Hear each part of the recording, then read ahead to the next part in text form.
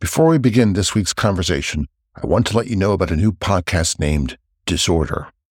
The Disorder podcast is hosted by NATO Foundation analyst Jason Pack and former British diplomat Alexandra Hall Hall. It examines the increasing chaos of our times, the rise of hybrid warfare, cyber misinformation, transnational crime, corruption, global warming, immigration flows, and anti-immigrant sentiment, and how fed by these things neopopulism has spread, further fueling a backlash against free markets, international organizations, expertise, and globalization.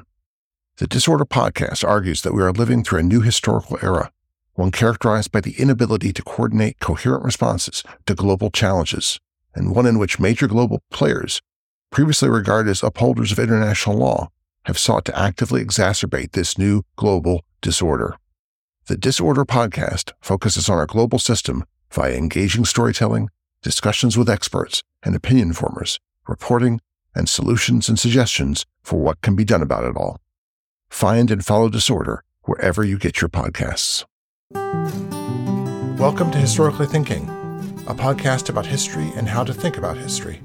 For more on this episode, go to historicallythinking.org, where you can find links and readings related to today's podcast, comment on the conversation, and sign up for our newsletter. And consider becoming a member of the Historically Thinking Common Room, a community of Patreon supporters. Hello, the scientific community is by any measure a very strange kind of community, writes my guest. For starters, no one knows who exactly belongs to it. Its members are a miscellany of individuals, but also of disparate institutions. Nor does it have a fixed location. The village conjured up by the term scientific community is scattered all over the globe, and its inhabitants meet only occasionally, if at all. Far from living in neighborly harmony or even collegial mutual tolerance, the members of this uncommunal community compete ferociously, engage in notoriously vitriolic polemics. Although modern science has been called the locomotive of all modernity, the scientific community more closely resembles a medieval guild. Given this, one is bound to ask how precisely this contentious, stratified community even exists, let alone cooperates. Yet cooperation has been a continuous strand uniting modern science. Lorraine Daston has described the growth and mutations of that community and that cooperation in her new book, Rivals: How Scientists Learn to Cooperate.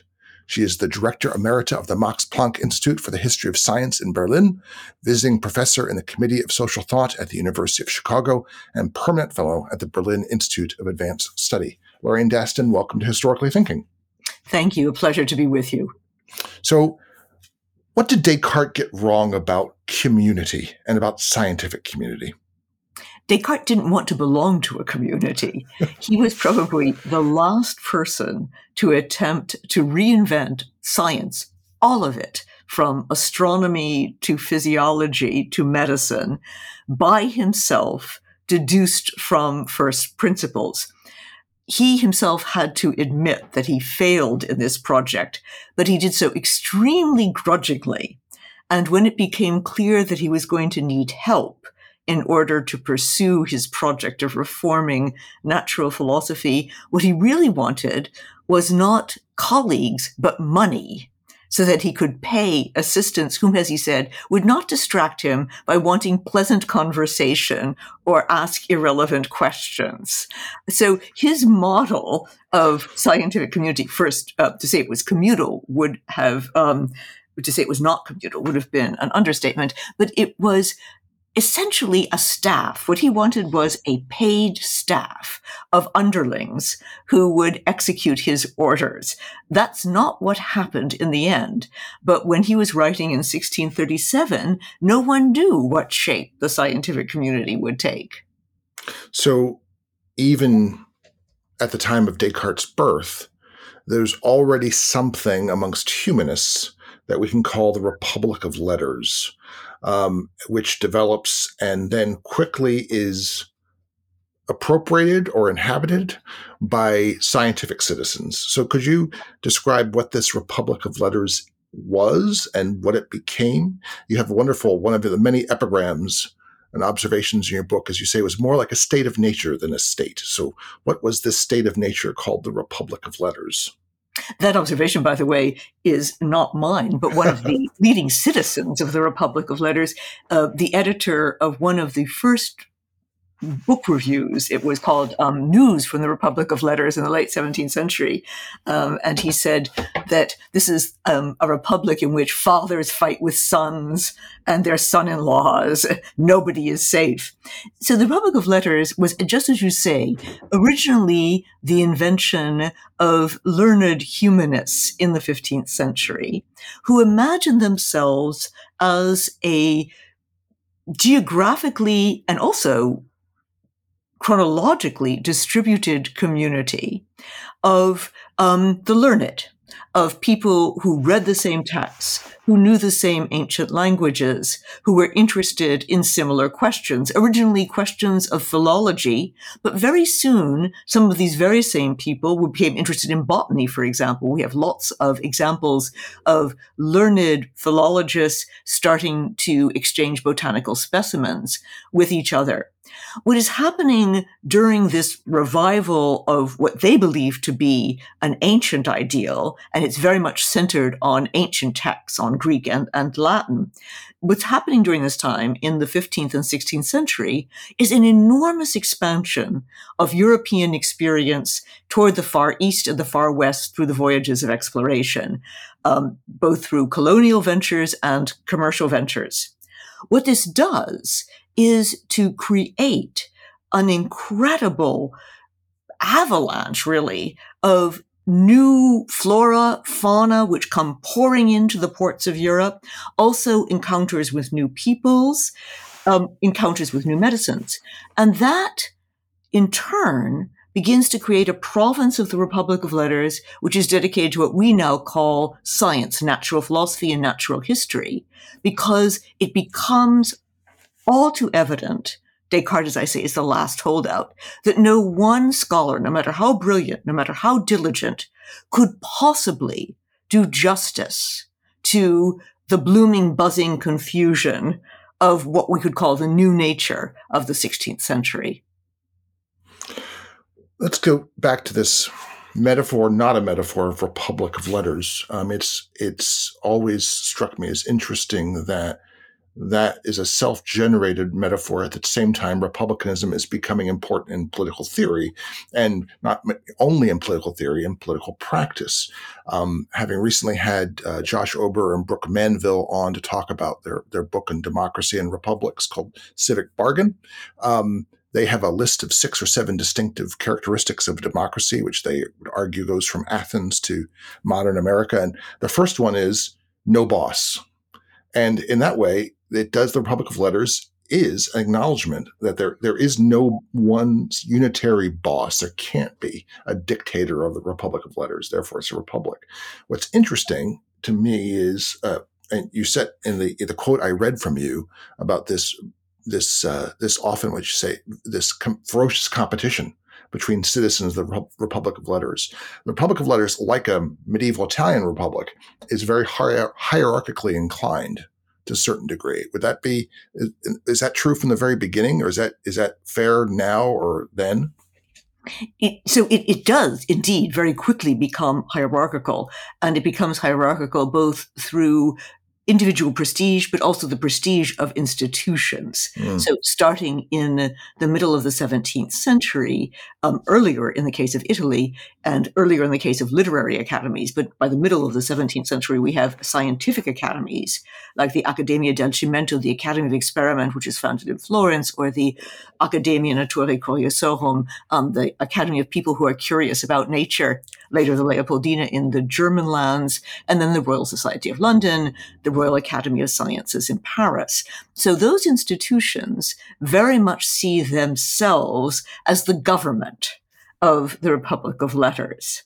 And as I say, we are talking about the humanities as well, and the arts to some extent, as well as the sciences. So before there was a Royal Academy of Sciences in Paris, there was the Académie Française, which was founded to purify the French language and is still in charge of producing authoritative French dictionaries. So there is a hierarchical structure, but what's really distinctive about the Republic of Letters, and indeed early modern republicanism, is that it is fiercely autonomous, fiercely independent. So like Republican Florence, the Republican ideals of people like John Locke, for example, the idea is to be so autonomous in many ways that you are autarkic. You don't need anything else. But in the case of the Republic of Letters, you have a situation in which you wish to be fiercely independent of other sources of authority. For example, political authority, social authority, financial authority. This was always an ideal honored only in the breach. But within the Republic of Letters, there is a view that there should be a stratification based upon merit. And then the question becomes, who is qualified to judge merit? And the Republic of Letters, and this becomes, in a sense, the kernel of the book, which is the members of the Republic of Letters decide very soon that the only people who are qualified to judge merit are other residents of the Republic of Letters who are their arch rivals for glory. So they are caught within this extremely uncomfortable situation that the people with whom they are competing ferociously are the people from whom they crave recognition. That aspect of the organization of intellectual life has never changed since. And it has spread to all the rest of us. All people, anyone involved in intellectual life is historians now. That applies to us as much as it does to a scientist. Exactly. It always applied to us. I mean, in a sense, we are the people who set the pattern. Exactly. Yeah. You write, every intellectual community is a dance between proximity and distance, which is lovely, and is a continuous theme through this elegant little book, and has many, I think, applications to many parts of life. But could you explain what you mean by that in reference to the 17th century Republic of Letters? I should emphasize that the Republic of Letters is by no means the only intellectual community. Intellectual communities have existed since ancient Mesopotamia, the scribal dynasties of Babylonia, the imperial schools of China, and of course the Heraclitus sitting on the Temple of Diana at Ephesus. The Academy of Plato, the Lyceum of Aristotle. The dance of proximity and distance becomes, however, for the members of the Republic of Letters of the 17th and 18th century, a real dance of proximity and distance. Those communities are all about the transmission of knowledge over time, and they are organized with a strong pedagogical dimension. Whereas the Republic of Letters in the 17th and 18th centuries is about cooperation in the present, not just transmission of knowledge from the past to the next generation. That means that they actually have to deal with real live people.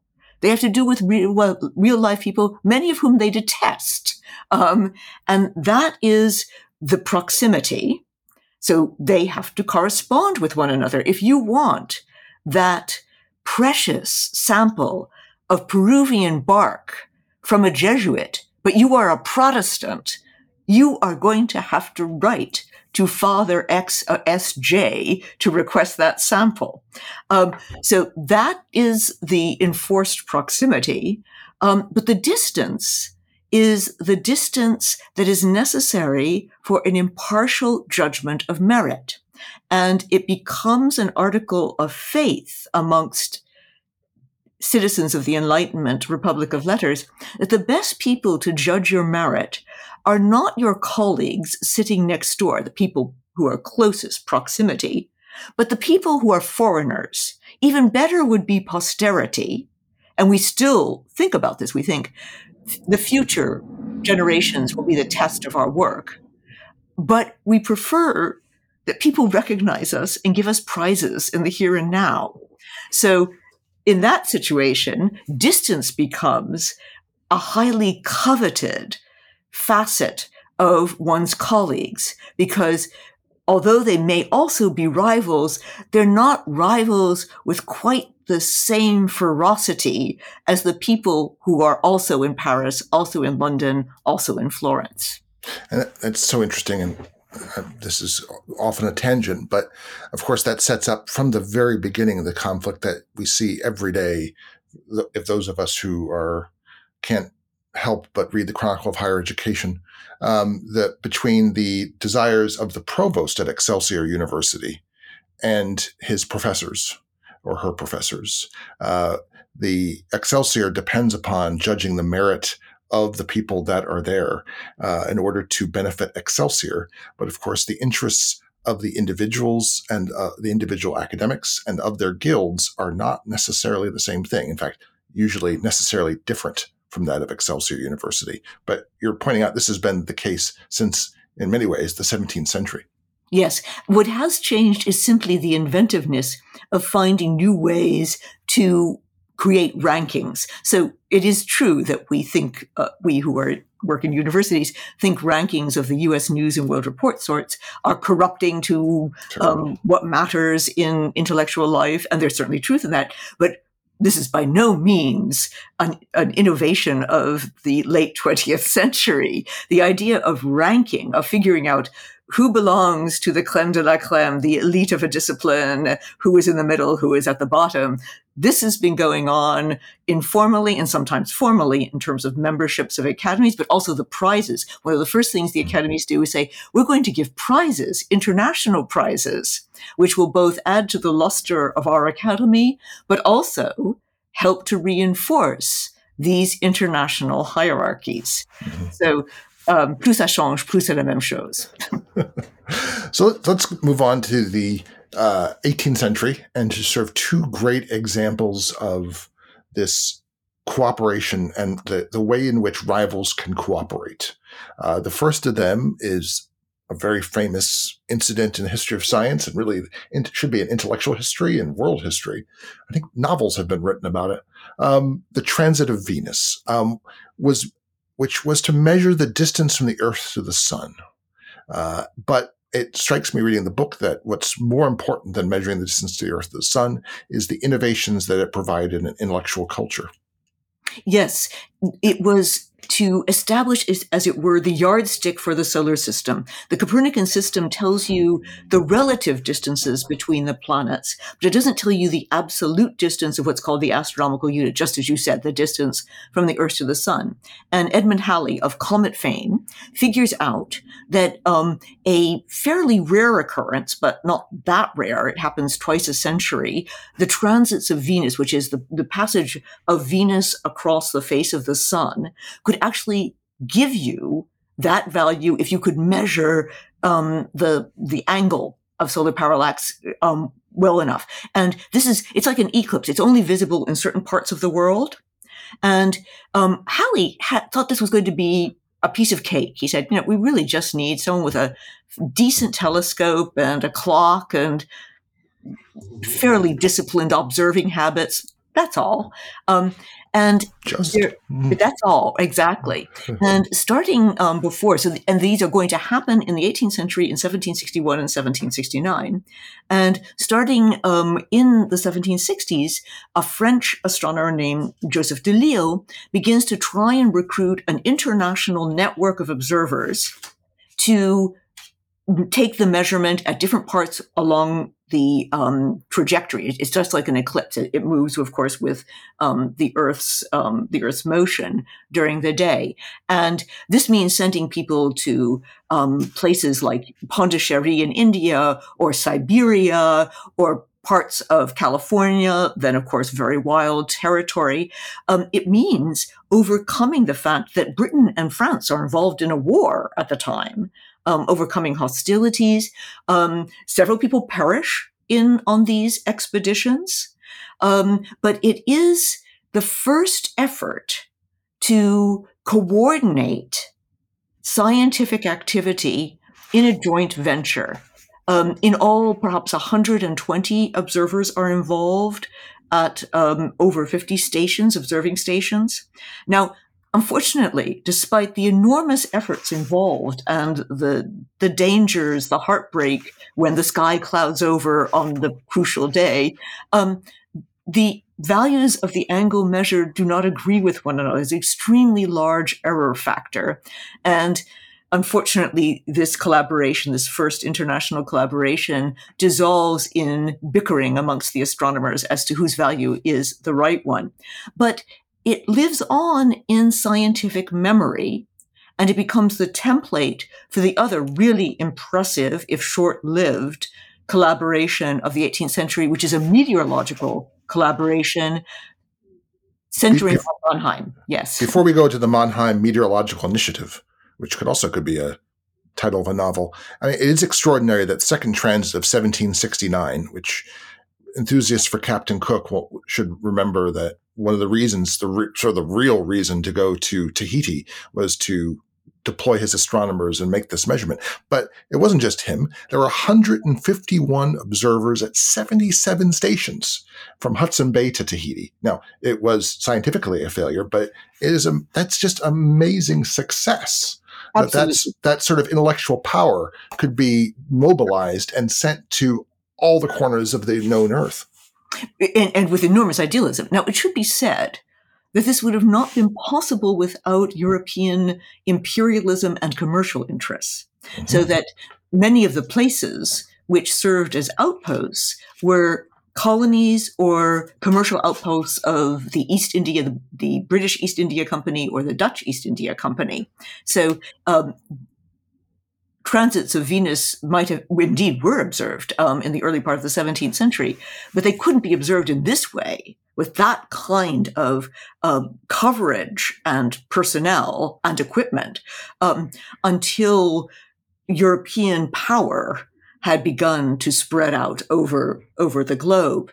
It was also made possible by the fact that monarchs were personally interested in this expedition. The Empress Catherine of Russia, King George III of Great Britain, various German princes, and of course the court of Louis XV and in France. So that in a sense, the personal prestige, not the national prestige so much, but the personal prestige of monarchs in the eyes of their fellow monarchs was also at stake. But this sort of presages the ways in which the 19th century, which we'll get to in a second moment, national prestige starts to rest on scientific achievement. At that point, it's the monarch's personal prestige, the prestige of the monarchy, the kingdom. As republicanism infiltrates even into monarchies, I suppose you could say there's a transference of that from the person to the nation. No, that's a really interesting way of putting it. In a sense, what happens in the 18th century, at least with these enlightened monarchs, and I say enlightened in raised eyebrow quotation marks because in many ways they are in no way enlightened in terms of their political values. It's a transitive adjective. Yes. So, but they're enlightened in the sense that they wish to bask in the reflected glory of the prestige of science. And not only science, these are the kinds of monarchs who are inviting Mozart to come compose operas for them. They're inviting Voltaire for a stay at Sans Souci in Potsdam. They are aware of the celebrity status of at least those savants, those intellectuals at the pinnacle of the Republic of Letters, and they wish to, in some way, borrow a little bit of that glamour. Mm-hmm. Mm-hmm. Let's go back to the Mannheim Meteorological Initiative, which I had never heard of, and now I'm very glad I did. What is it, and how does it work? So this is not the first attempt to create a weather watching network.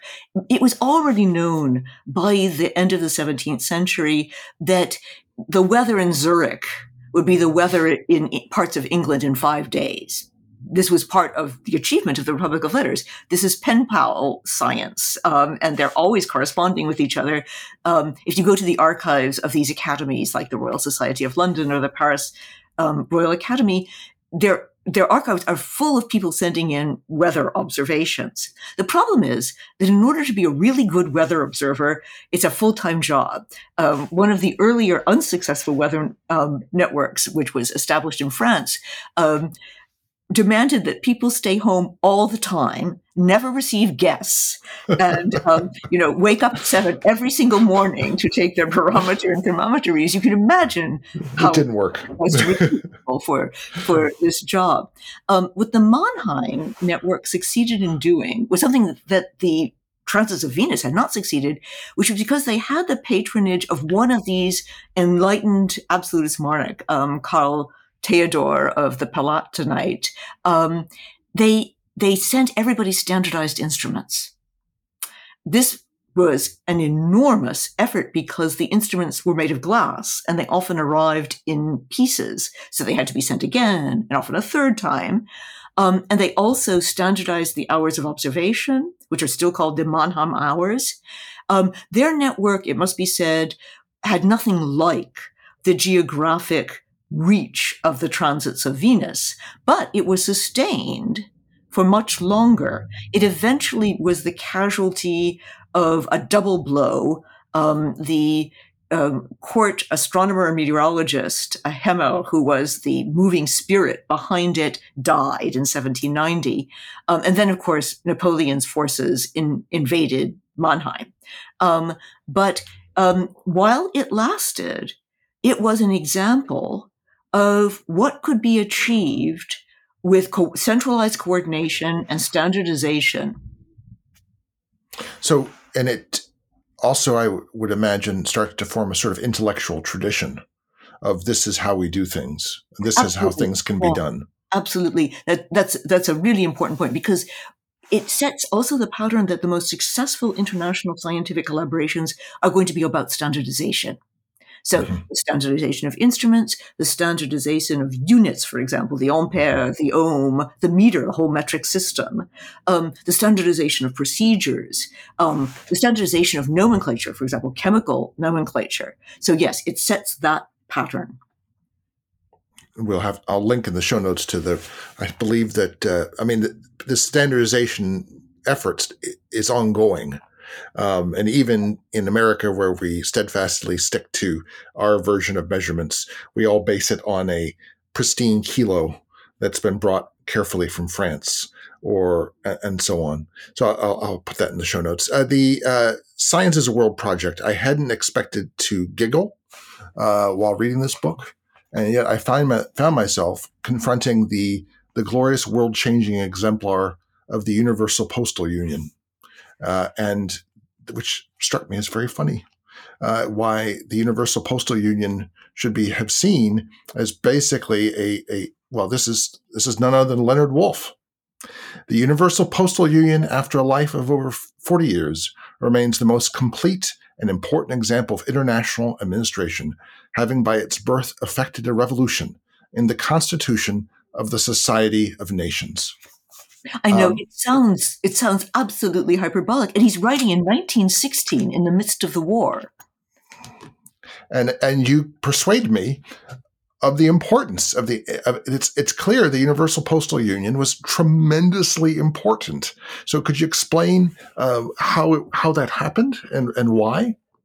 First, one has to be aware of the utter chaos of the World Postal System before the 1874 creation of the World Postal Union. So if you wanted to send a letter from New York to Australia, it could go any of perhaps 5 different routes, and the difference in the cost would be perhaps 100%, 200%, 300%, depending on how it went. And at each port of call, it would be charged by that country in its currency with its rules and its weights and measures.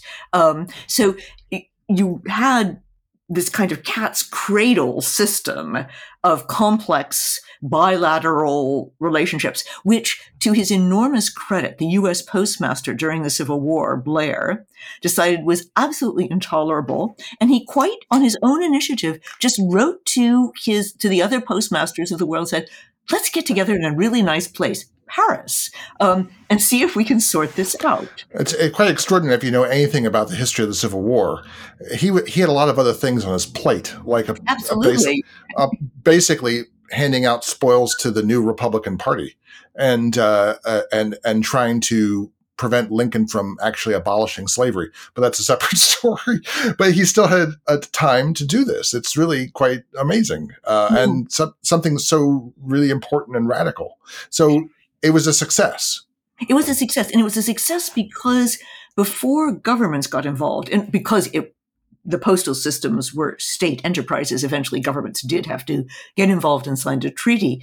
But before the governments got involved, the postmasters just met, had a glorious time talking shop in Paris, and who knows what else they did, and worked out basically what they thought would work. And by the end of the 1874 Berne Conference, they had a treaty which allowed you to send a 15-gram letter almost any place in the world amongst the signatory nations for, I think it was something like 25 centimes. It was done in the French currency because the French were so balky. They had to be bribed, basically, into accepting this. Talk about plus ça change. Yeah, exactly right, yes.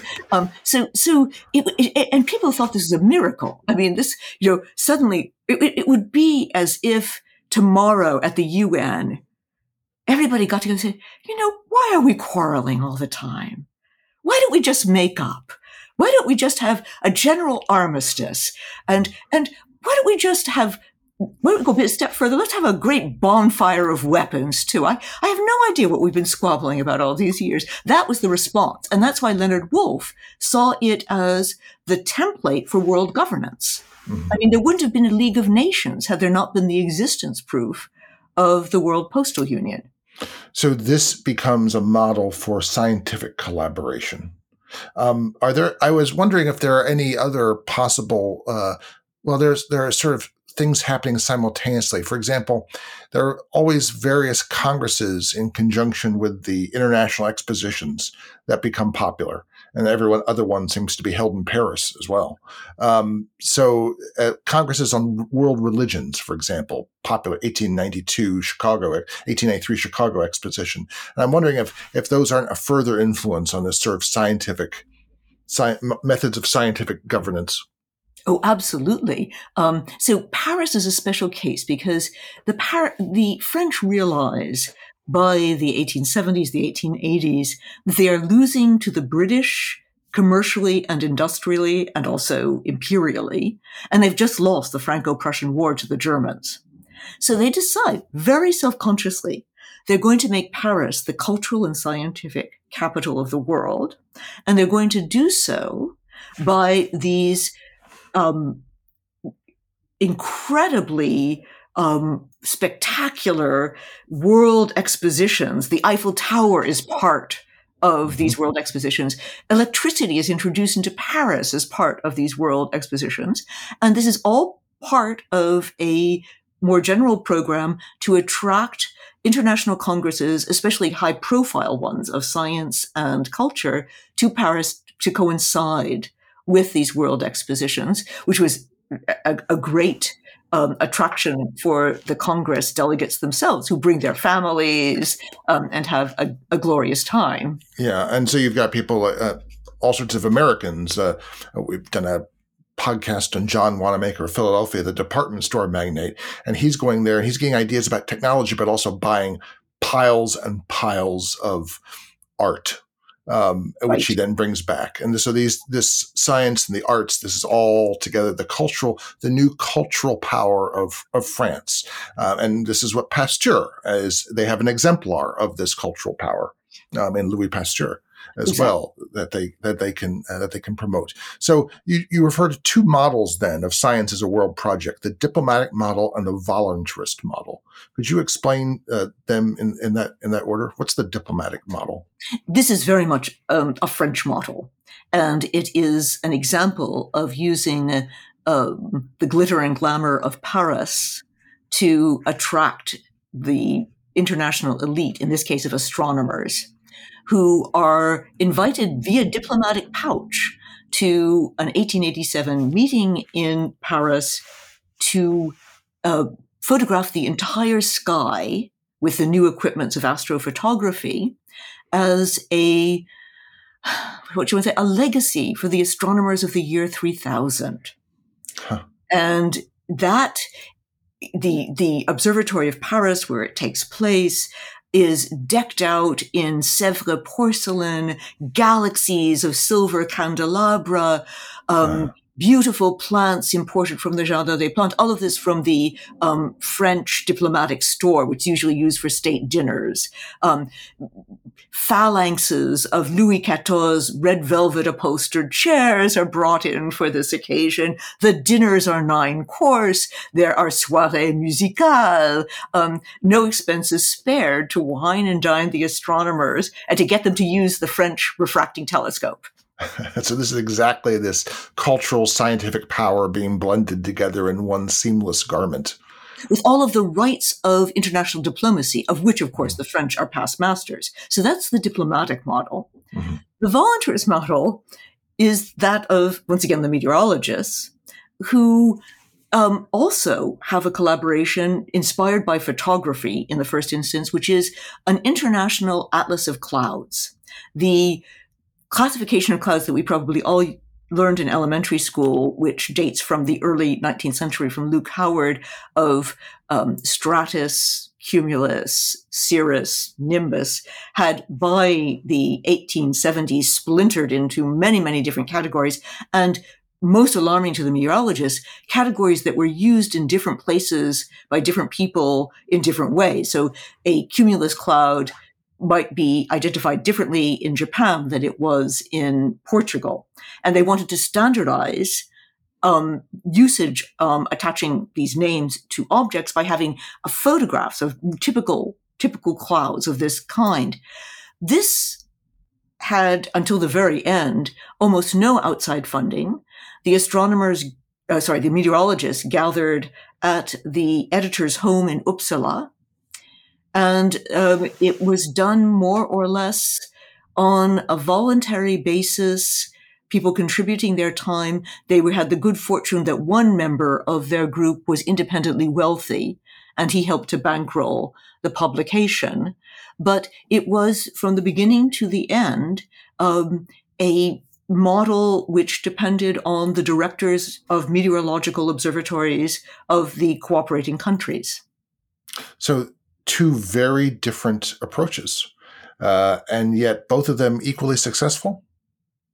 So the Carte du Ciel, in some ways, I think, probably wins because it requires the most stamina and the most sacrifice on the part of participants. So like all of these big boondoggle projects, the idea was that in 5 years, we'll get it done. We're going to get it done in 5 years. So this starts in 1887. You can imagine that World War I puts a damper on this effort. You start to have, especially after decolonialization in the mid-20th century, the observatories in the Southern Hemisphere dropping out. The larger observatories like Paris and Greenwich very quickly become tired of the grunt work which has to be done to measure these photographic plates. So they delegate it to the provincial observatories. The poor Australians end up having to cover 18% of the sky because they're basically the last observatory standing in the Southern Hemisphere, which means, as they said, they missed out on all of astrophysics in the 20th century because they had dedicated themselves to this project. So this project became an embarrassment for astronomers by the 1970s. By the 1970s, they very quietly end it. They don't complete it, but they just end it. And then in the 1990s, after people had stopped thinking about it, this Sleeping Beauty archive of glass photographic plates is reawakened because it becomes a source for one of the proofs of dark matter, because what you have is a data point of where stars appeared to be around 1900 and where they appear now. And you have Hipparcos, which is one of the European Union space telescopes, now gathering data to be used to compare with the Carte du Ciel values. So it's a case of a scientific archive which, just as the astronomers had hoped, is answering questions that could not have been anticipated in 1887 when it was first launched, and presumably will continue, perhaps to the year 3000, to answer astronomical questions. The International Cloud Atlas is still being issued and reissued. It was last updated in an online version in 2017, and it's used by observers all over the world. But it's a considerably less effort and sacrifice than the Carte du Ciel was. Mm-hmm. Mm-hmm. It's kind of extraordinary, given the 2 world wars and a Cold War, that the 20th century seems to be the final flourishing, the instantiation. Well, we use the term scientific community in the 20th century where it hasn't been used before. And reading you, I realized perhaps this happens not despite the 2 world wars and the Cold War, but really almost because of them. Is that? Yeah, to a first approximation, I think that's correct. So the term scientific community does exist. You find scattered references to it in the late 19th, early 20th century, but it's always to either a particular disciplinary community or to a particular national community, so the British scientific community or the Australian scientific community. It doesn't start to get used in the singular to represent all of science everywhere until really after the Second World War. And it, in a sense, comes to stand for a form of international governance, a utopian form of international governance in many ways, that is a kind of back-channel diplomacy for countries which are otherwise hostile toward one another. One example of this is the International Geophysical Year of 1957, in which the Soviet Union and the United States cooperate, especially on Arctic scientific exploration. But there are other examples as well. And so, for example, when Germany, after disgracing itself in World War II, starts to try to establish diplomatic relations with the new nation of Israel, it's done through sending exchanges of scientists. Mm-hmm.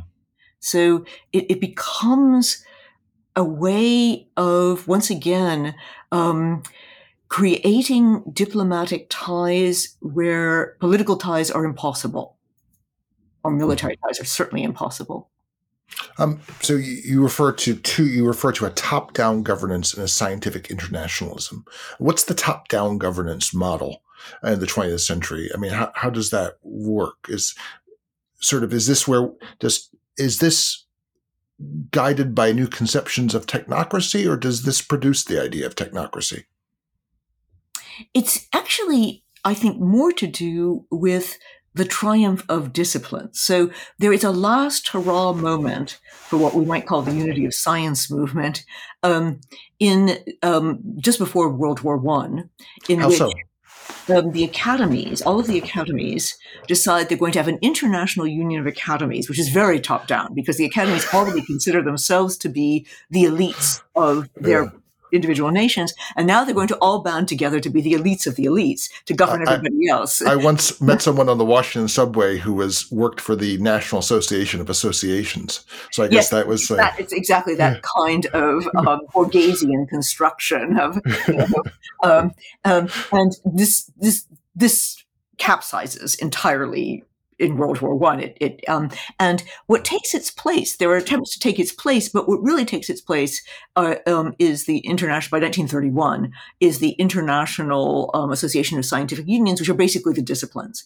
And it's the elites of each discipline, the chemists, the physicists, the biologists, the zoologists, that start creating, for example, if you're a biologist or a zoologist or a botanist, how do you name new plants? How do you name new species? What are the rules? Who gets to claim priority? So they begin to, as it were, legislate for their disciplinary communities. And at their international meetings at regular intervals update these codes, really, of scientific proceedings in their fields. So that's a top-down model, but it's on a disciplinary basis. There's only, I think, one possible exception to my generalization about disciplines, and that is, you alluded to it already, namely the standardization of units, measuring units. And it's this was also one of those 19th century French creations, the Bureau des Poids et Mesures, which met, by the way, most recently in 2018 in Versailles, appropriately enough, to replace that prototypical kilogram, which was buried in a glass jar and monitored as if it were the crown jewels, to replace that with a new definition of the kilogram in terms of Planck's constant. And that was a meeting at which I think even the United States was represented because, of course, the scientists, the National Bureau of Standards actually was very much involved in this. Oh, yeah. There was total international unanimity on this. Yeah. The National Institute of Standards and Technology, I believe they call themselves now. Right. But they have their own, it's somewhere in Maryland where they have the American, kilo and meter and all the rest of that. All of the signatories to the meter conference, I think it's of 1875, got their own little copy. It's like a party favorite they got to take home. So, but no, I remember actually at this meeting, there was a representative of the U.S. Bureau of Standards, and he showed a wonderful slide of his staff who were doing the very delicate measurements to make this redefinition possible, and they had Planck's constant tattooed on their arms. Yeah, so the you don't realize it, but the American foot is based on the meter and centimeter. It's just derived from that now. And let's conclude this sort of historical survey with this wonderful confrontation between two of your predecessors in the Committee of Social Thought, Michael Polanyi and Edward Shills, or as I said to you before we began recording, two of my intellectual heroes, and sometime friends, but still rivals. And, when it comes to arguments, they're two bull elephants locked in an arena. I can imagine that. They didn't hesitate to disagree loudly and vociferously with each other or anyone else. But the setting of their disagreement is fascinating, and as well as the content. So could you describe that? This is the beginning of the Cold War. And an organization known as the Congress for Cultural Freedom, exposed many decades afterwards as funded by the CIA, had invited the elites of the scientific and social scientific world to Hamburg. And it was, of course, very symbolic that it was Hamburg rising from the ashes after the bombings of World War II, to talk about science and freedom. Now, what I think the CIA funders of this conference had in mind was a condemnation of the Soviet Union and the lack of freedom for scientists in the Soviet Union. And there was a kind of pro forma telegram sent in sympathy to our colleagues in the Soviet Union. But what really preoccupied the delegates to this conference was the degree to which they constituted something like the international scientific community and what the nature of that community was. Michael Polanyi, brilliant Hungarian physical chemist, whose ideas, I think, about what a scientific community was had been shaped by his own experience in Berlin in the 1920s at the Kaiser Wilhelm Institute for Physical Chemistry, said that it's really like the free market. He had read Hayek, another member of the Committee on Social Thought, and said that this is really a question of free competition amongst free agents, and an order, just as an invisible hand creates an order out of a market, an order emerges from the free competition, analogous of the free market in science. And of course, this is meant very much as a riposte to the central planning of not only the Soviet Union, but Great Britain, where he had worked for a very long time at the University of Manchester, where he was forced to flee Hitler's Berlin. And he had been preoccupied. Now, if I recall correctly, and it's probably because of the influence of Karl Polanyi, but he is preoccupied with the nature of market economies and research in market economies, I think in the late 30s and 40s, because he has his eye both on Stalin's Russia and Hitler's Germany. So so this fits in with the things that he's been thinking about. And he has, of course, a lifelong sibling rivalry with Karl, his brother, yes, he does. who's a socialist and who believes in an approach to the markets, which is a cultural approach to the markets, that is, markets could not exist without a great many historical cultural preconditions. So yes, this is, and he has formed in Great Britain a kind of Bernal front. J.D. Bernal was a very charismatic biologist who was very much in favor of a socialist approach to science. Well, actually, let's be fair, a Stalinist approach. I mean, that was what Michael Polanyi thought, certainly. Yeah, absolutely. Yeah, that's what. Well, yeah, that's what. So Michael Polanyi came primed to give this vision, which was even too much for Hayek, who was in attendance. Even Hayek thought that this was going a little too far. Schills, sociologist, Schills said, no, you don't understand. The scientific community is a genuine community in that it shares values and traditions. And it is extremely important, of course, that its independence be respected, just as other cultural communities within the broader society must enjoy a certain amount of autonomy. But it must be bound by shared commitments as opposed to cutthroat competition. No order will emerge from chaos without that common ethical commitment to the pursuit of truth.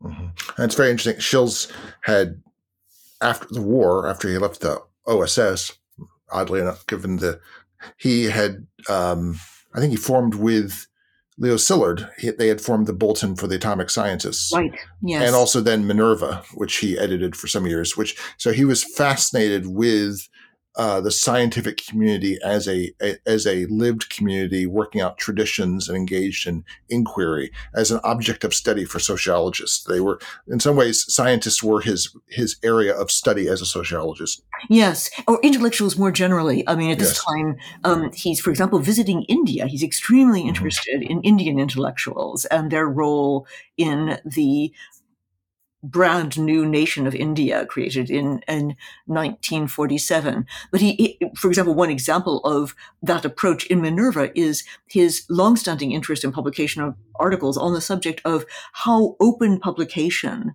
becomes a norm in science. That's a typical Schillsian topic, which is a value, but a value peculiar to this community.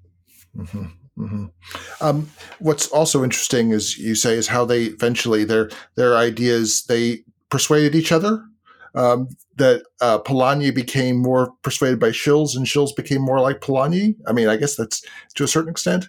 I think Polanyi became more persuaded by Schills. Okay. I think if you look at personal knowledge, that this idea of the governors of science who are going to somehow assure that standards are held high is very much a Schillsian idea and very at odds with the vision, the Hayekian vision that he presented at that Hamburg conference.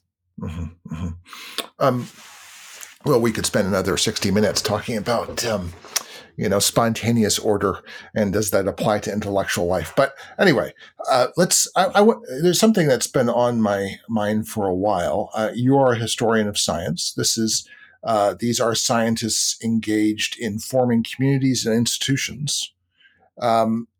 Is an institution or communities like this, are these a technological development? I ask you this because there's a certain type of, I don't know. It's let's call an enthusiast for a history of technology, which will see something like the automobile as one of the great social revolutions, say, in American history. And I think that is true to a certain extent. But then I also I recoil and think, what's really important also are things like the invention of high school. High school is a cultural form that brings both men and women. I mean, it creates the teenager. Is a high school a technology?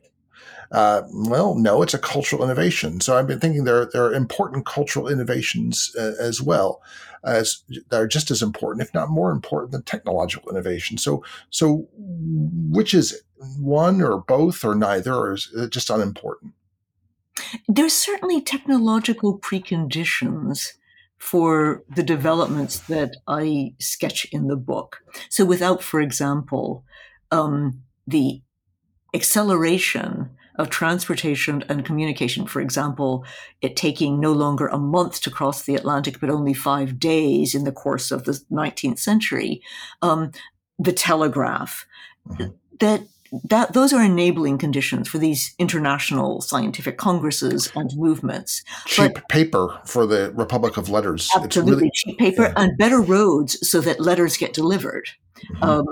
All these are technologies which are indeed essential preconditions, but they are not sufficient. All of the technology in the world will not avail if there's no will to cooperate and there is no vision, no imagined vision of what this community could be. There's always been a utopian element to these visions of intellectual communities. Not simply the utopian element that rivals will somehow reach some irenic concordance, but also a vision of a community which is not bound by nationality, by confession, and more recently, by race or gender. And without that vision, all the technology in the world will lie fallow. I say very early on, well, as we said earlier on in the conversation, much of this comes from historians, from humanists. It's appropriated by the same people who are also interested in everything. And then eventually it is taken up by the savants, the people that we now call scientists. And yet, while many of these habits have filtered to humanists, conferences, associations, international congresses, it's very interesting that some of these cultural forms of scientific inquiry didn't make the jump. Early on in the book, you describe how it was a collective writing, or a collective. At first, there were articles from the Paris Royal Academy of Sciences in which were signed La Compagnie, rather than by individual authors. But there's already a sort of a group scientific endeavor in writing articles. That's never happened in history, has it? I mean, and why not? Why didn't that model of sort of the group endeavor, why does it remain rather odd and only from time to time in humanistic endeavors? I'm not sure it is odd. I think we've simply forgotten. So the first big project was a humanities project. It was Theodor Momse's Corpus Inscriptionum Latinarum, which was the collection of all the Latin inscriptions which has survived from the Roman Empire. And that was very explicitly the model for the first scientific collaborations. There was a moment... And the MGH, and come to that, the Oxford English Dictionary. Right, Germania Historia. I mean, there was a moment in the Prussian Academy of Sciences where the scientists are desperate. They're absolutely desperate. They say, we must come up with a project to compete with the humanist section. They're getting all the money again. Those were the days. So, and also seminar education, the idea of advanced training for graduate students. This is the invention of the philologists and the historians. And it's very explicitly copied by the physicists and the chemists, who are impressed by these higher standards, disciplinary standards that can be achieved in this fashion. So I think this is a problem of English, because in English, the cognate for the Latin scientia became specialized in the natural sciences earlier than it did in other languages, and it never became specialized in German. It's all Wissenschaft. So that we have assumptions built into our language and the way in which we now parse disciplines, which obscure the history, which is very much a shared history in many cases. It's in ways which position the humanities in the vanguard. But not in English. There were more in the back of the parade cleaning up after the elephant. Well, I wonder, I think of the Oxford English Dictionary, a collective project if ever there were one. Yeah, absolutely. So could we Could you talk a little bit about the research you did for this book? As I said, it's a short and elegant book, but it's still, as you indicate in an author's note, you did a great deal of primary research, and it's interesting how some of these relatively modern organizations had neglected their record keeping or where they had put stuff. So there was some real detective work was required for you. And with the help, of course, of archivists. No historian works without the help of archivists. And I'm enormously indebted to the archivists of the Observatoire de Paris and also the University of Uppsala and the World Meteorological Organization. But it is a little shocking, I must say, what happens to the record. So the poor archivist at the World Meteorological Organization told me that when the WMO had moved into its big, glassy, skyscraper-like quarters about a dozen years ago, they just got rid of all the archives. I mean, almost all of the archives, which makes a historian's heart stop. And I think it's very interesting, differing attitudes. So the French, it's, the patrimoine national, it's the patrimony of the French nation.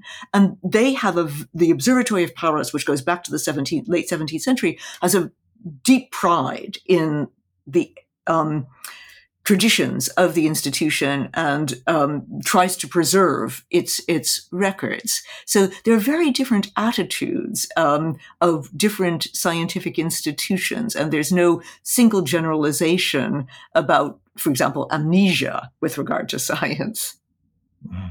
So, final question for you. You wrote this book during COVID. Ever since I read my Wall Street Journal or Washington Post, I find all sorts of, essays in the style section or life and arts about how everyone has to dress for the post-office world, or how commercial real estate is tanking everywhere, Northern Virginia, down Manhattan, Richmond, Virginia, down the road from me, is converting hundreds of thousands of square feet of office space is being turned into apartments. In a remote working world, does being in the same room with other thinkers still matter? I think so. And I have only anecdotal evidence, but during the pandemic, I became, like many other people, addicted to scientific podcasts, including one called This Week in Virology, which is a bunch of virologists getting together. And I have noticed that the virologists are now jetting off to all these conferences hither and yon, even though, of course, it would be perfectly possible to do this by Zoom. So no, I do not think, at least as far as scientific exchange goes, that we have seen an end to in-person meetings. And I think all of us who have now been part of the great natural experiment of Zoom realize that there's a decay curve of engagement and attention with a steady diet of video conferencing, which is not refreshed and reinvigorated by personal contacts. My guest today has been Lorraine Daston. She's the author most recently of Rivals, How Scientists Learn to Cooperate. Lorraine Daston, thank you for being part of Historically Thinking. It was my pleasure. Thank you. And thanks so much to you as well for being a part of Historically Thinking. If you like the podcast, then share it with a friend, or many friends. Vivian Lundy is our assistant producer. John Ruddat is our sound engineer. I'm Al Zambone, and I'll be back next week with more history to think about and to shape the way we think about the present.